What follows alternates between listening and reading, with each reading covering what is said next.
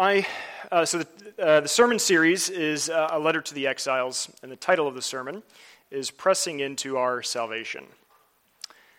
I don't think that I have ever checked my mailbox 2 days in a row.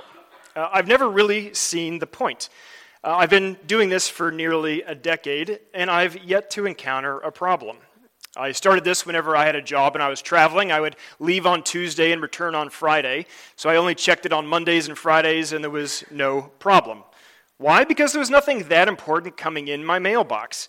Usually I would just get coupons to stores that I never shopped at, maybe an advertisement for services that I don't need. And yesterday I decided I was going to check my mailbox to see if this proved true. And sure enough, I got a discount for tree removal service, but I live in a condo, so that was useless.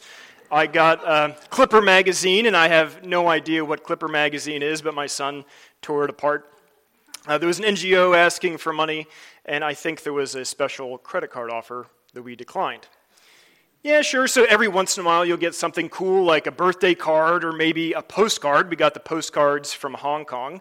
And I actually love getting cards, so please feel free to write me a card. I enjoy getting them. But any joy that we get out of a postcard or a birthday card is probably destroyed by something like a letter from the IRS or another tax bill from the Ridgefield tax office or an insurance premium that is due and we completely forgot about it. But imagine opening your mailbox and finding a letter that some would come to call the greatest letter of all time. And for the next 2,000 years, people would study this letter.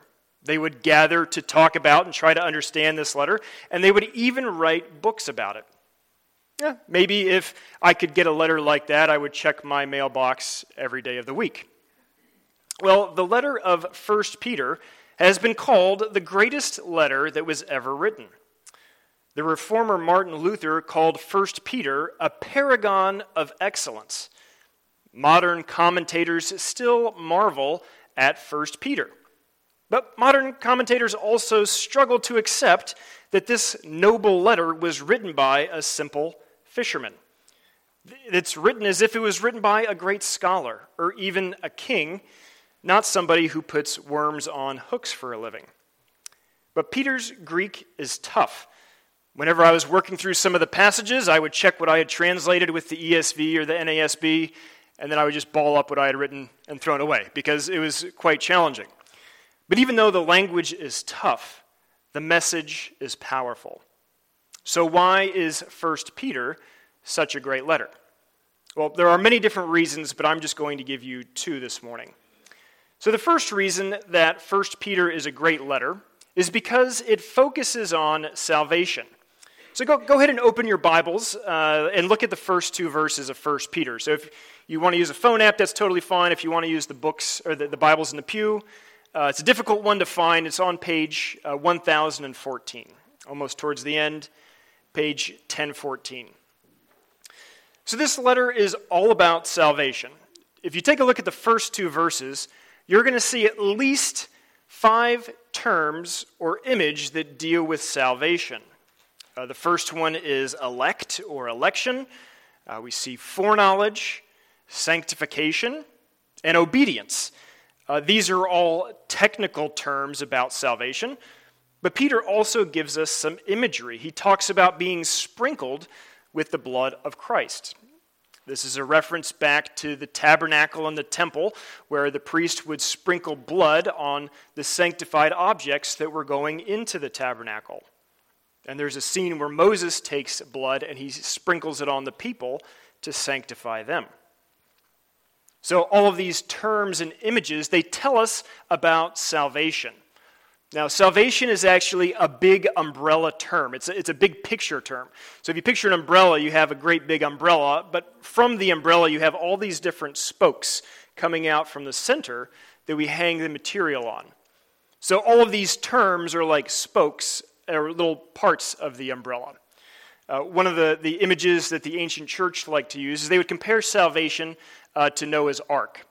And actually in the 3rd chapter of Peter, I think it's 3rd or 4th chapter of Peter, he compares salvation to Noah's Ark. That whole thing is salvation. But there's many different ways of looking at the ark. You could look at it from the side, you could look at it head on, you could look at it from the rear. You could look at it from a distance, or you could look at it very closely. And if you look at the ark very closely, you're going to see different boards and nails and screws and whatever Noah was using to build the ark. And it's the same with salvation. You can look at it as a whole, but you can get a close-up, and you can look at all these different boards and nails and all these different aspects that come together. So Peter talks about things like a new birth, or ransom, or adoption. All of these are boards that reveal the greater picture of the ark, which is salvation. So the first reason that this letter is so great is because it deals directly with salvation. This is the great doctrine of evangelicals, soteriology, or the understanding of salvation. And the second reason that 1 Peter is such a great letter is that it tells Christians how to live in a secular culture, or how to live in a non-Christian culture, which makes this extremely relevant for us today. Peter wrote to 5 churches in different regions. I believe it's verse 1, if you want to take a look. The first one is Pontus, Galatia, then there's Cappadocia, Bithynia, and Asia. Many of these churches were actually represented at Pentecost, so they would have heard Peter speak the first sermon the church ever had. We know that Paul went on different missionary experiences to Galatia. There's a tradition that says that the apostle Matthias went to Cappadocia. So he's writing to these churches that are now in modern-day Turkey. The land mass would have been about the size of California, just a little bit smaller. So it's a pretty big region that Peter is addressing. But did you notice how he addresses these churches? He calls them exiles. That word for exile could be translated as foreigner or stranger. Whenever I was living in Thailand, it wouldn't be that uncommon for me to walk past a group of local Thai people and then hear the word for foreigner in Thai come up in their conversation, which is farang. So I would walk past them, and then I would hear them say something about the farang that just walked by. I'm assuming they were saying how handsome I was, but I have no idea. In Hong Kong, they're more used to foreigners, but there's still a special word for foreigners called guilo, and this loosely translated, I believe, is white ghosts. Is that right? So it's just more common, but can you imagine when all these white people got off a boat hundreds of years ago, they probably looked like ghosts. But these people that Peter is writing to, they are not exiles because of their skin color, or because of their long pointy noses, which I didn't know I had until I went to Asia. He's calling them exiles because these people are weirdos. Christians have been called weird throughout all of church history. In the early church, people thought that Christians were cannibals because they were always talking about eating the flesh of Christ and drinking his blood. On top of that, they thought that they were eating babies, because if they saw an abandoned child, they would take that child into their home, and they know they're eating flesh and drinking blood, so they thought they were eating children. They also thought that Christians practiced incest, because they called their spouses brother and sister. Christians have always been strangers and exiles to the culture around them, just like the Israelites were strangers and foreigners in Egypt. They were exiles, and we are exiles. But we are not only exiles, we are elect exiles. The Israelites were foreigners in Egypt, but they were God's elect people. The word for elect can often be translated as chosen, which has led to a lot of debates that I'm happy to have outside of the sermon, if anybody wants to talk about that. But one of the ways we could translate this word elect is chosen, but we could also translate it as choice. If I say that I had a choice bottle of wine or some choice cheese, what does that mean? It means that I had some excellent wine. I had the supreme cheese that you could find. In the same way, he is calling these people the supreme exiles. They are supreme because they are God's chosen ones. So, 1 Peter is special because it teaches us, who are today's elect exiles, about our salvation. And it teaches us how to press into our salvation. So now let's look at the rest of this passage and see what does it tell us about salvation. So keep your Bibles open, and we're actually going to do what I call the Oreo cookie method. I've explained this to you before. We're going to start in the middle of the passage. You start, when you eat an Oreo cookie, you eat the cream in the middle, and then you work your way to the cookie on the outside. So go ahead and look at verses 10 and 12. This is going to be our starting point. So the first point, to press into our salvation, we must press into the gospel because salvation flows from the gospel. Now, in Greek, these 2 or 3 verses are actually one sentence. So verses 10 to 12 are just one sentence, but if you look right in the middle, the end of verse 11, you're going to see what I call a great definition of the gospel. Several years ago, I started thinking, how can I best define gospel? And I would look up different YouTube videos, and I would read different articles, and they were convoluted. These videos would take 10 minutes of somebody to explain, and they were all over the place. So I kept searching, how do we boil down, what is the best summary of the gospel? And I'm going to give you 2 words: humiliation, exaltation. Humiliation and exaltation. These are themes that run throughout all of Scripture. Think about Joseph in the Old Testament. He was humiliated, he was sold into slavery, and he was thrown into prison. But he was also exalted. He became prince over Egypt and savior of the world. Or think of David. David was a shepherd, which was not a prestigious position, and he spent years hiding in caves running for his life. Humiliation. But David didn't end there. He was exalted. He became a king and had one of the greatest monarch dynasties in the history of the world. Or take Esther. She was an orphan, but she became a queen and also a savior of the Jewish people. But these are only pictures that point us to the true gospel, and the gospel is the humiliation and the exaltation of Jesus Christ. Verse 11 doesn't use these exact 2 words, but the idea is there. It talks about the sufferings of Christ, and it talks about his subsequent glories, humiliation and exaltation. But Peter prefaces this definition of the gospel by referring to the prophets. The prophets longed to look into the sufferings and the glories of the Messiah. You see, when they looked at Joseph, they anticipated somebody better than Joseph. And when they looked at King David, they anticipated somebody better than King David. And when they looked at Queen Esther, they anticipated a Messiah that would be even better than Queen Esther. The Messiah would be a Savior who defeated not the enemy armies, but defeated death. The Messiah would take away the sins of the world and be a true king, one that was eternal. And the prophets longed to look into this. But it was not only the prophets who anticipated the sufferings and glories of the Messiah. Did you see the end of verse 12? That the angels in heaven longed to look into our salvation.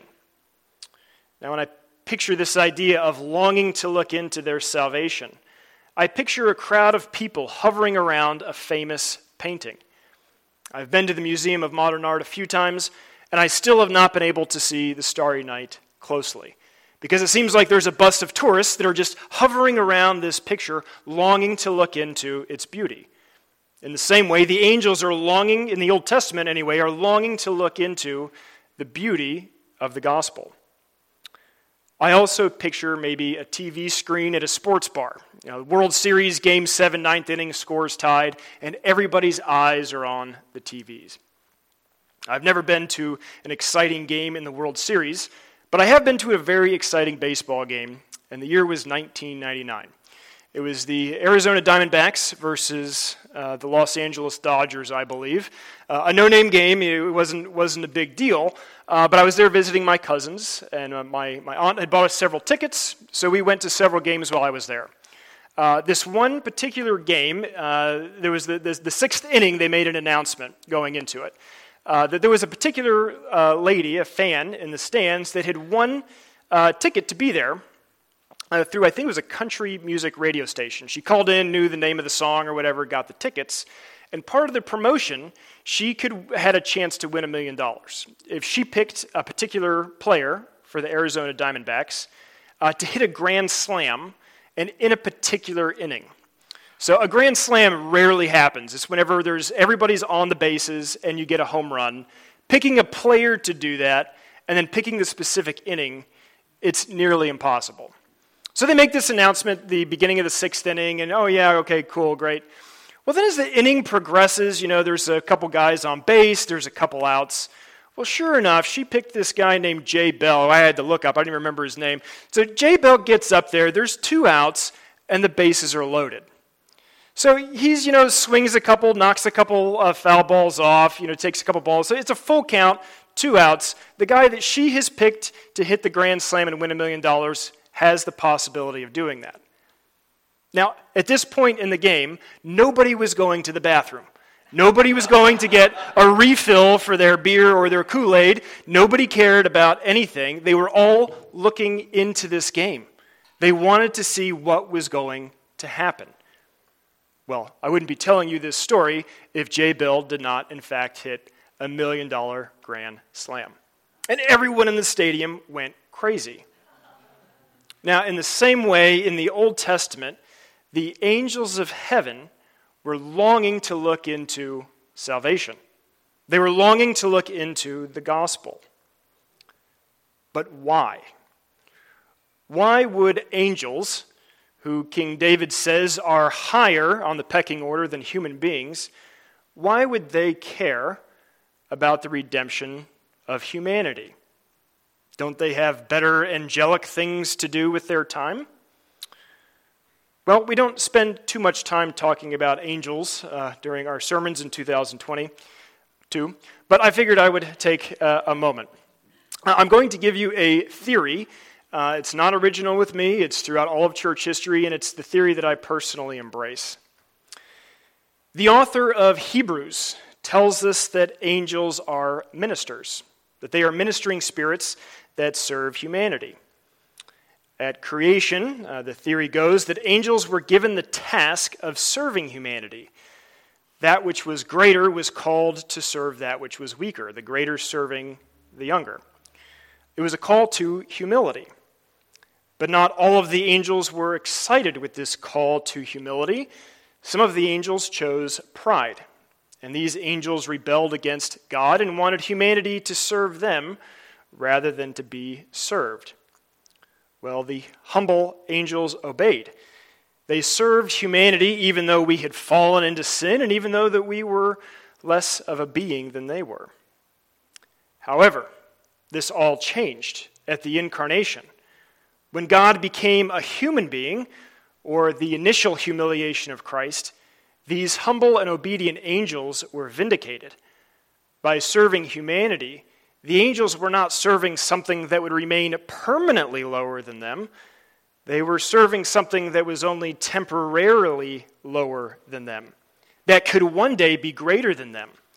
This is why St. Paul says that Christians will one day judge the angels. Why? Because when God became a human being at the incarnation, he didn't do this to bring divinity down to our level. No, he did this to take humanity up to his level. So what did the angels do at the incarnation when they were finally vindicated for their labor and their humble sacrifice? Well, they filled the skies and they worshiped. They worshiped louder than the stadium, packed with screaming fans who had just seen a $1 million grand slam. And their song, "Glory to God in the highest." This is the gospel that we embrace, the sufferings and glory of Christ, and from it flows our salvation. But how do we make this gospel, this salvation, our own? Well, we must press into salvation. We must press into the gospel, and we must continue pressing in to God. Because point 2, salvation flows from God. Take a look at verse 3 to verse 9. Now, one of the questions that comes up the most when talking about salvation is, what is the relationship between faith and works? Or usually they're wanting to know which one comes first. Does faith precede works, or do works precede faith? Well, both are obviously necessary for salvation, but different denominations and different theologians argue for different ordering. Even the Apostle James and the Apostle Paul seem to disagree. But I think to truly understand the relationship between works and faith, we have to go a step back. We have to take a step back and we have to look at the arc of salvation from a different perspective. Verse 3 says that God has caused us to be born to a living hope through the resurrection of Jesus Christ.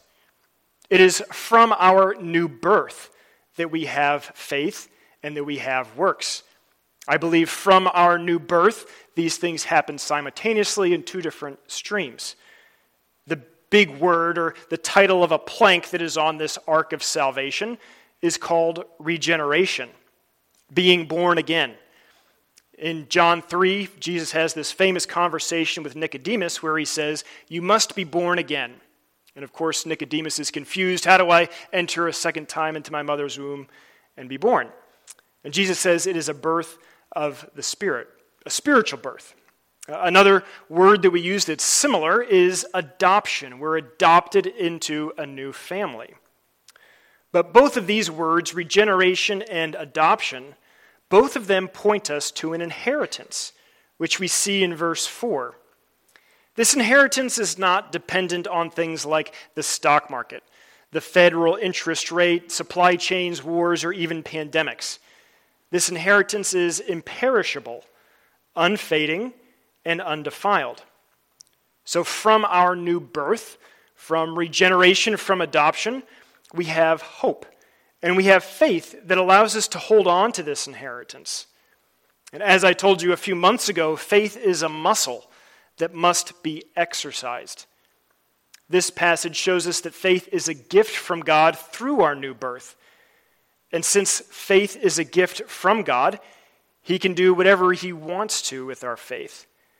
And this passage tells us that He is calling us to exercise it. He's calling us to purify it. And He purifies it by putting it into a furnace of trials and different tests. Sometimes He gives us big trials and big tests. Maybe we have to suffer the loss of a loved one, or we get a diagnosis of cancer, or maybe we have a friend who has betrayed us. All of these big trials enhance our faith and make it more genuine. But He also gives us small trials and small tests. Not the loss of a loved one, but the loss of a pet. And not a cancer diagnosis, but the sniffles and the flu. And not an unfaithful friend, but the loss of a first love. All of these trials and tribulations, they make our faith genuine. And that's what God wants. He wants genuine faith. Faith that continues to hope Him regardless of our situations, whether it's the breakup, the bad news, or even the loss of a loved one. Even in the most difficult times, genuine faith knows how to hold on to God and His promises. And God loves this genuine faith. Did you notice the result of this faith in the passage? Take a look at verses 6 and 7. It's actually, for once, it's more clear in the Greek than it is in the English. It says that those with genuine faith will receive praise, honor, and glory at the revelation of Jesus Christ.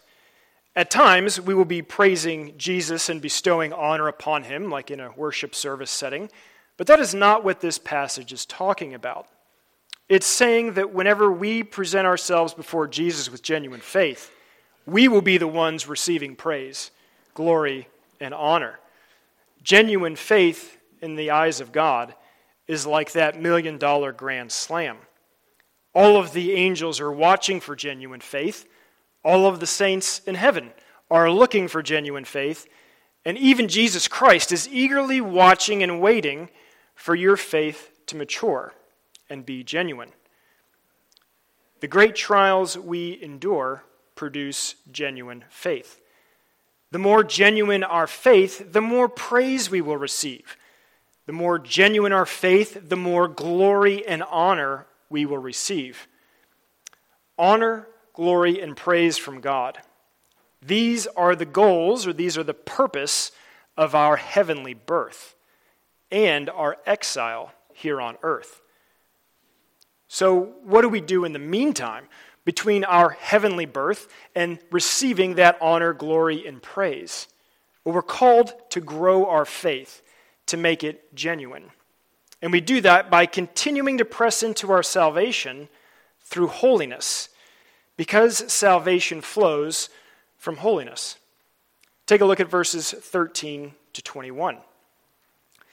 In this section, Peter quotes a command from Leviticus. He says, "You shall be holy, for I am holy." We like the idea of salvation by grace alone, and we like justification by faith alone.